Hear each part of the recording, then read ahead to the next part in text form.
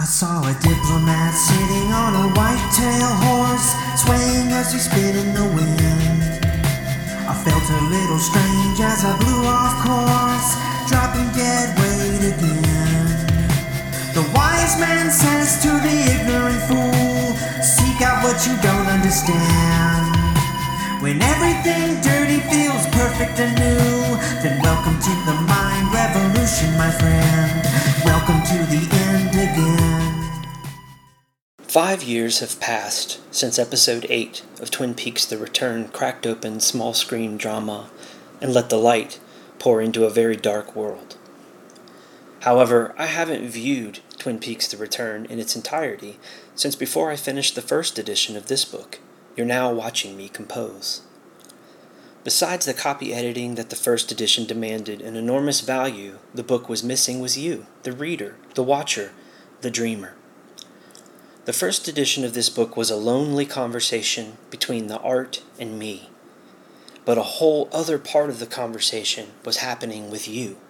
I've engaged with dozens of brilliant, kind, and passionate Twin Peaks fans in DMs on Twitter, Instagram, Facebook Messenger, and even old-school email replies. I have come to adore so many of you, especially those who have been so kind as to disagree with me and engage on respectful terms. Twin Peaks fans are the best. I like to think of the first edition of A Skeleton Key to Twin Peaks as similar to what is happening in Dougie Jones's wild mind and kind heart as he's putting the pieces together and following the light back to the surface. Every good story deserves a second edition. And so we're back in Storyville at the end of Fire Walk with Me, just before the new Cooper loop starts, and poor Agent Desmond plays the forever role of Prometheus, having his liver eaten every turn of the worm. Desmond dissolves as a character in the dream to become the shepherd of Cooper's memories, while his damaged psyche clicks through different narrative levels of existence. In this second edition, you will watch me publish consecutive chapters. Each analysis and essay will be revised, rewritten, expanded, and thoroughly enjoyed.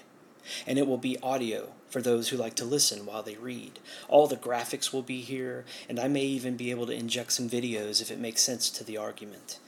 I'm going to aim to publish each new chapter bi-weekly, maybe monthly, and I may put a paywall somewhere in the middle of all this damn thing. I'm trying to figure out a way to properly monetize my publishing without risking offense by overstepping the value. For now, I want my writing to be worth what you're willing to pay for, even if that means that it's free for a while. My goal is to create a safe and private community for Twin Peaks: The Return fans who appreciate sharing different ideas with kindness and respect for each other's humanity. I want to start a very long conversation about this great work of art that continues to move me from the fundament of my soul. Everything that precedes is an expression of gratitude and respect for the craft. I saw a diplomat sitting on a white-tailed horse, swaying as he spit in the wind. I felt a little strange as I blew off course, dropping dead weight again.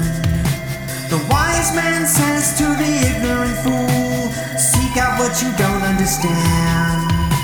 When everything dirty feels perfect and new, then welcome to the mind revolution, my friend. Welcome to the end again. Welcome to the mind revolution, my friend. Welcome to the end again.